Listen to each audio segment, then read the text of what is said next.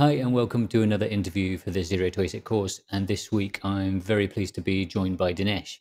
Dinesh has been taping out on MPW 2, 3, 4, and is planning to go for 5. And he's got a very interesting project called Risctuino. It's one of the best documented projects I've seen, and he's bringing a lot of design and layout experience. So I thought it'd be a really good idea to have a chat with him, find out about his project, and see what his plans are going forwards. So, hi Dinesh, how are you doing?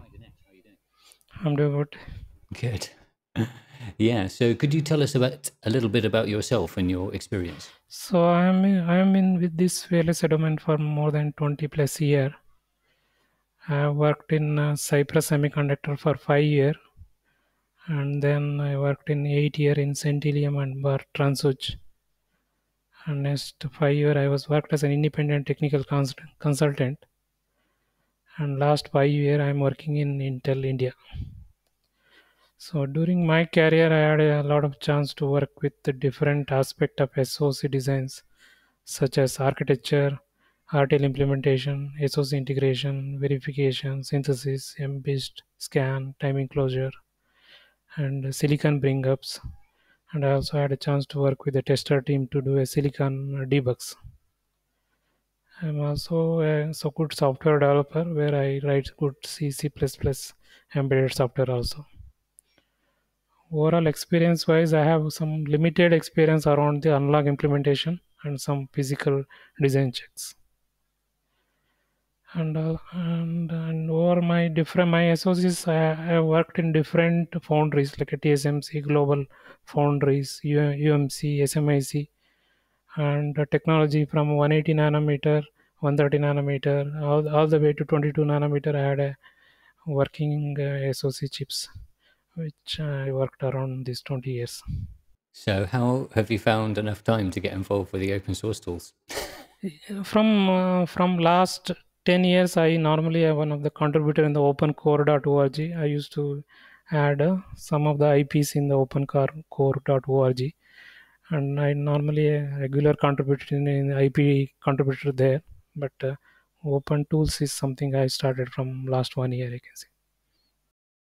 And maybe you can tell us a bit about the aim of Risctuino.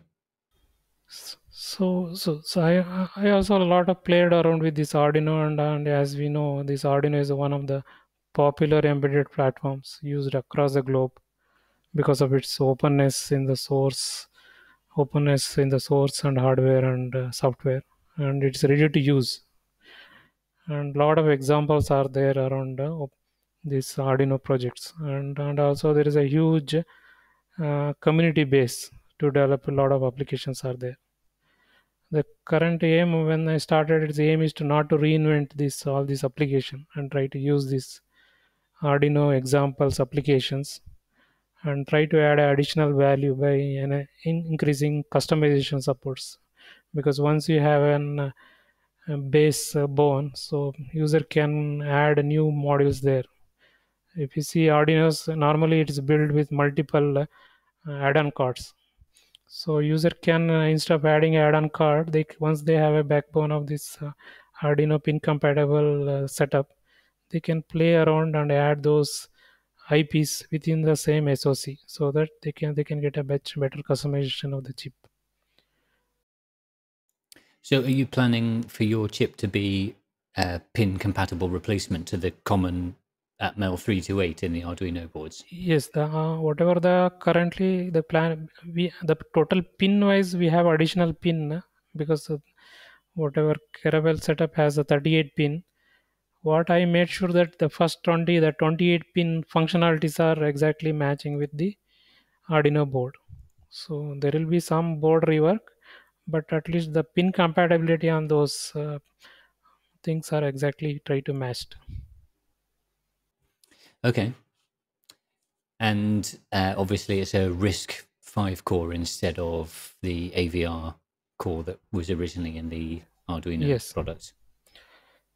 So that's what the aim is, to create inside the Arduino firm software, add an additional board like a RISC-Duino and create a GCC compiler for this 32 bits RISC core, so that it looks transparent. So they just select a board as a RISC-Duino and current application automatically will be targeted to the current 32-bit RISC core with corresponding firmware changes, because my UART and USB drivers may be different. So we need to change the base driver according to that board, so that it looks transparent. The same sample code should be able to run in this board, this ICE chip also. That is the aim. And will you be also doing the software side of things so that it can work with the Arduino Yes, I libraries? have some knowledge on around that. I'm just started playing around those things with the application part, where to plug in there. So Sounds like yes, a big yes, job. yes. So I am looking for a lot of community help also here. Okay. Yeah. Yeah. Actually, I had that down at the end about anything else you want to tell us, but now maybe it's a good time if you want to tell us what kind of people you're looking for to help you with this project. So one of the things, I have very limited knowledge on this analog implementation. So I need some analog implementation helps to add on this additional hooks which is missing in currently my project. And also I want to improvise further on the verification sides. That is the one more place where I'm looking. Okay. And third one I can see is the embedded software, because the way I built is I wanted to even run the Unix in this setup. So I may added additional cache, data cache, all these things. My intention is to all the way to boot this system to Linux. So I'm looking for people who can help me to import the Linux to this RISC-V. Linux on RISC-Duino. Yes, RISC-Duino, I Cool. wanted to port it. And also I'm looking for people who can help me in integrating this Arduino software. So where I can add a plugin if someone has already some knowledge on adding the board and how to add this GCC compiler trained integrating and updating the individual drivers. So I'm looking for all these places community help. Otherwise it may go in slow pace, I can see. Yeah, so let's just jump now to my question about analog stuff, because one of the things I was interested in is with the Arduino, you've got digital ins and outs, but you've also got some analog stuff like A to Ds and D to As.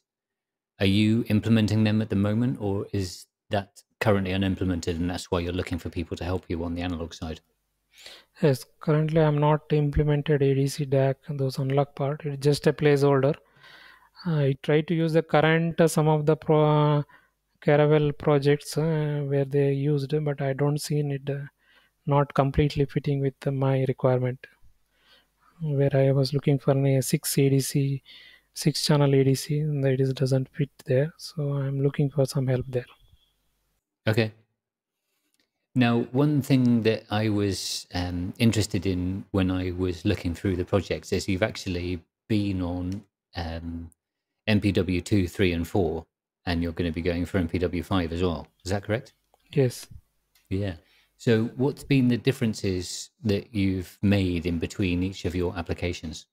So the first version, if you say it's just a base RISC-V core, which I taken out from the open core, and I'm able to compile it to the open source tools. I think that's nothing much change I done. And I added with not first version was not a RISC Arduino compatible pin. It's just to try to prove the RISC core works with along with the SDRAM controller. So that is the first version I tried in MPW2.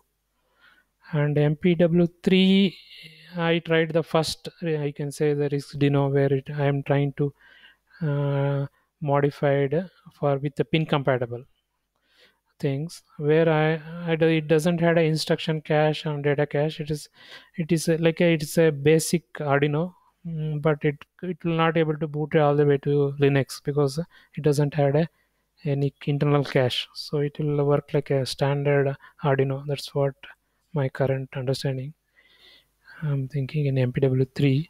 And in MPW3 non-RISC also I tried like a MBIS controller. One more project I tried is MBIS controller, where I targeted 1 KB, 2 KB SRAMs with row redundancy support. It is a non-RISC-V based shuttle. I didn't get what that was. An MRISC controller? MBIS controller, which typically MBIS. around the memory, we add a controller. If there is a fault inside the SRAM, it can check. It will have an automatic test to validate all the SRAM functions. And if it fails, when I say when we have a redundancy, it can, if there is a row failure, if there is one particular address is failing, it the function has a four failures can correct it itself. So user will be transparent. So there will be a four location addition will be kept inside the RAM. Those will become as a replacement. So this is like an error correction type. If there is a four failure, location failure, and user will not notice. So that I tried Okay. in MPW3. And MPW4 I tried with the first time with a cache, this whatever same RISC core with Arduino, where I integrated iCache in instruction cache and data cache there along with the SRAM there. So it is some little bit increment and also cleaned up some of the verification I can see. In the same MPW4 I tried one more non RISC-V based project, that is a logic based.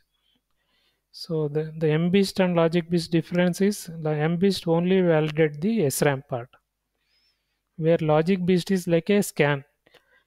It is like an on-chip scan to validate all the logic what you implemented is actually manufactured correctly, which is one of the critical thing for an SOC to make sure that whatever the manufacturability of the things are taken care correctly. So for that, for the single domain thing, I made my own method and added a logic BIST which on power on automatically sends us patterns to validate all the flops and the combination logic to see if there is any failure. If there is no failure, it will match with the golden signature. So that is the one I tried. It's in MPW4. In MPW5 currently what I'm trying is a two RISC-V based project.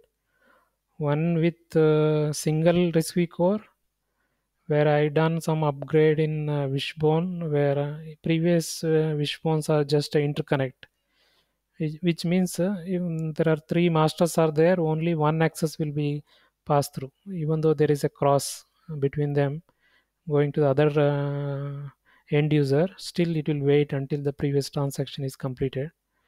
But in MPW5 onward, it is a crossbar.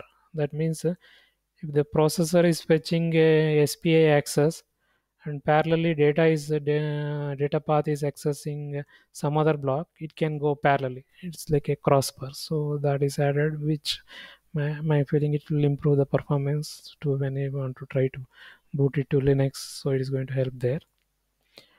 And in MPW5 itself, the one more project I added is a dual core, the same as the previous one, but here the data is there is a two RISC core is integrated. I wanted to see how this multi-core function is going to work. So effectively, except the MPW2, nearly I tried and two tape-ins, tape-outs, I can say, and five are targeted to RISC-V based, and two are non-RISC-V based. Around seven tape-ins, if we Okay. include MPW5. Taking advantage of the Google sponsored shuttle. Yes, Good. Yeah. yes, So one of the things that I really liked about your project, and I'm checking it again now, is the documentation, which is very got great coverage on the project. And you also have a good framework for doing the verification. So I was wondering if you could tell us a little bit more about the verification that you do. yes. I try to see because this RISC-V core has its own a lot of compliance test, which industry to check all the instructions are as per the RISC-V standard and interrupts. There are already standard defined tests are there. I ported all those tests here so that so it is not broken with the integration with the SOC and reading from the external flash and accessing the things. I nearly ported all the RISC-V cores. I think it itself is more than I think 100 test cases are there comes along with this compliance test. I'm integrated all of them, and I even integrated the core mark and dry stone compliance test, which directly checks the performance of the RISC-V. That also ported here just to check it is not broken those vectors there. And some of the critical IPs like a RISC-V core and Quad SPA has their own block level test cases because they are the critical block in this project. I have a separate test bench, standalone test bench, Git repo there. I'm very validating in depth in RTL also and also in the gate level, just to see after synthesis it is not broken. So in at SOC level, you can say most of the recipe cores I brought it back to SOC level, and I made sure that at least one test is there for each IP, each interfaces. And the standard approach I done is 90% of the test I'm running at user project level. Means I'm directly driving at the wishbone level so that it runs runtime is faster. And 10% of the test I'm run with along with the Caravelle so that nothing is broken when we integrate with the Caravelle. Good idea. Another thing I noticed when I was looking through your repository was that you've also got quite in-depth timing analysis. Is that something that you can spend a bit of time telling us about? Sure. If you see the total Squino project, there is a lot of interblock communication is there. So because of that, the IO constraint becomes very important aspect in this timing closure. Otherwise, the SOC is going to break if you're not cleanly constrain the interfaces. So for that, I typically use the standard industry standard procedure where we allocate around 40% for each inside delay across each IP. That means one IP will have a 40% inside delay, other IP will have a 40% inside delay, and 20% is used for the routing, so interconnect. So the I constrained all the interfaces with that SDC constraint, and first level I synthesized based on that. Then at SOC level, I plug in both the netlist and SPEF along with the SDC constraint just to check the is it constraint is good enough and the timings are met. If there is a failure because of the interface, one IP is taking more delay than the other one, I cross check whether other IP has enough block has enough margin. Then I will readjust the SDC. Or if I need to tighten those SDC, then once again I retighten the SDC constraint and go back to the in the individual IP and resynthesize and try and get back once again and feed back to the main timing closure and check is it fits or not. So it's a iterative process I can say. But I try to create a full SOC setup where I cross check individual IP timing at SOC level. Yes, I think there's okay support in OpenLane for saying, okay, I need this clock frequency or whatever, and then being able to get the reports back on setup and hold timing and so on. Yes. But one of the things that was interesting, that I thought was very interesting with your design, is because you've got all these separate blocks and there's all the timing constraints in between the blocks. So is that something that you had to do yourself, or was that supported already by the tools? Typically, we need to add from our end because then whatever is there in the OpenLane is a general constraint. So here we need to, and since my design has a multiple clock domain, I need to create my own SDC, and I need to define with respect to which clock these IO constraints are defined. So if you go and check, each IP block has its own SDC with exhaustive definition of each independent IO constraints with input delay and output delay. And I played around along with my top level timings and to meet full SOC. So I can say it's the base is there from the open lane for a single clock domain for type of design. But the way I implemented is a multi clock domain SOC, which is something which is different, I can say. Okay, so my last question for you is, given all your experience with the kind of industry standard tools and working with these large companies, what's your opinion about the open source OpenLane ASIC flow?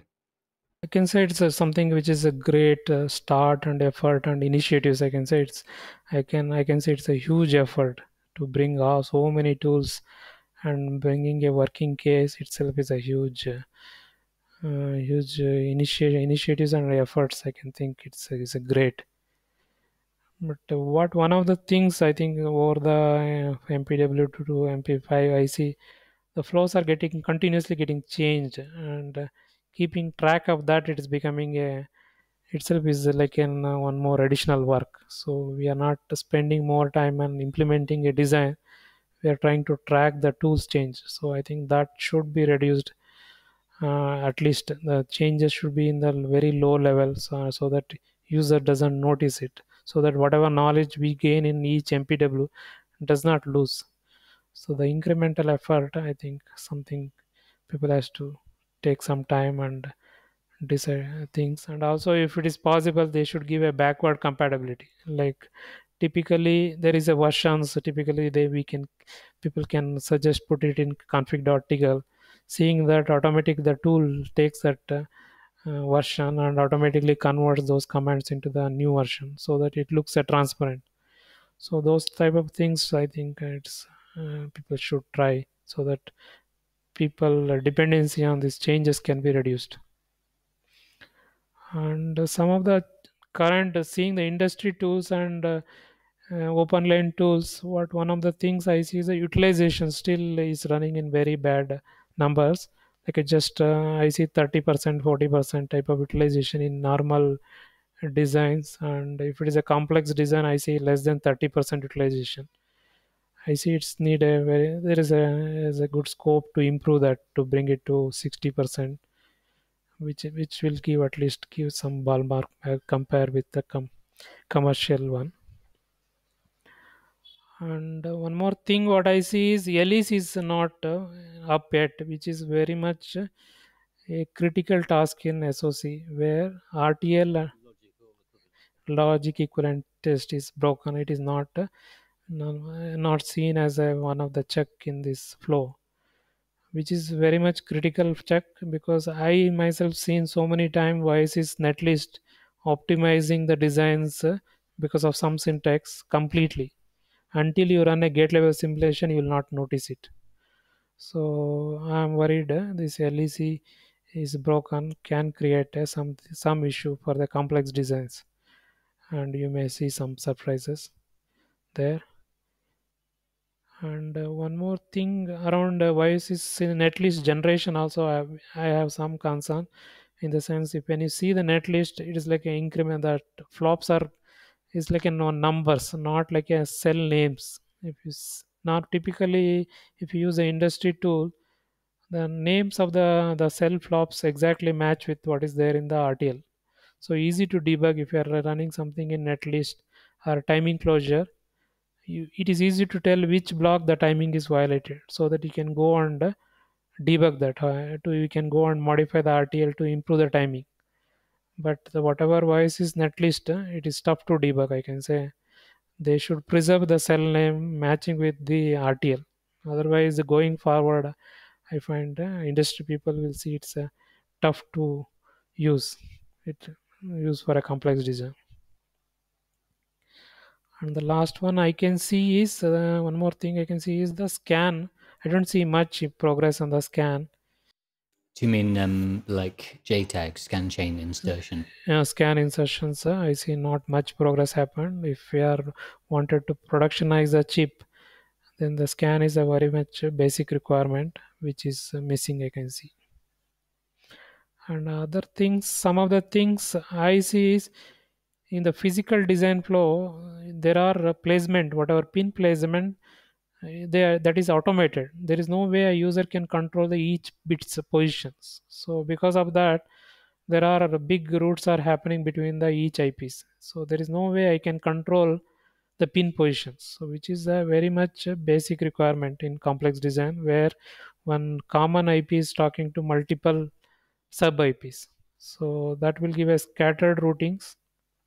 I done my own way of some hacks and try to make made straight routings. So if open route, Doesn't pin order.cfg control the order of the pins? that's what it controls, the order of the pin. It doesn't control the location of the pin. Okay. So because of that, if we have a one IP which is a very large, which is vertically large, and there are so many small IPs sitting next to the parallel, like a wishbone interconnect. When you see it, it is a one vertical block talking to multiple IPs. So because of this continuous scattered placement, the positions will come in a bulge fashion, doesn't come in a straight route. If there was a control to say which location I want this pin, then it would have happened at direct routes. I see that is the one of the things missing. I can see that is typically it will be available in all the standard tools where I can get a direct interconnect between the IPs, which is one of the required, I can say, with the complex SoC design. And one more thing I see is the clock latency. See, when I design having a multiple IPs with the same clock domain, you need to match the latency, clock latency. So one IP may having a 8 nanosecond latency, other may have a 4 nanosecond latency. By concept, typically one round we run some synthesis and find out what is the which block has the highest number of latency, then give a constraint to the rest of the synthesis script saying constrain this block with this latency, so that it becomes easy for timing closure. Currently that IC is a manually we need to adjust the latency between the each IP to get a clean timing closure. Okay, so thanks very much for your time, Dinesh. Is there anything else that you want to mention? Yes, the only thing I can mention is I'm looking for a community help because it's a big project and it has a lot of opportunity for the people to learn in both in verification, embedded, and also they can contribute in so many things. I can see people who are interested, they can contact me through the Slack. Okay, so the best way to contact you is on the Skywater Slack, and your handle there is Dinesh? Okay, great. Well, thanks again for your time, Dinesh. Really good to talk to you, and I'll see you around on the Slack. Sure. And I'm looking forward to seeing what happens when you get your MPW2 chips back.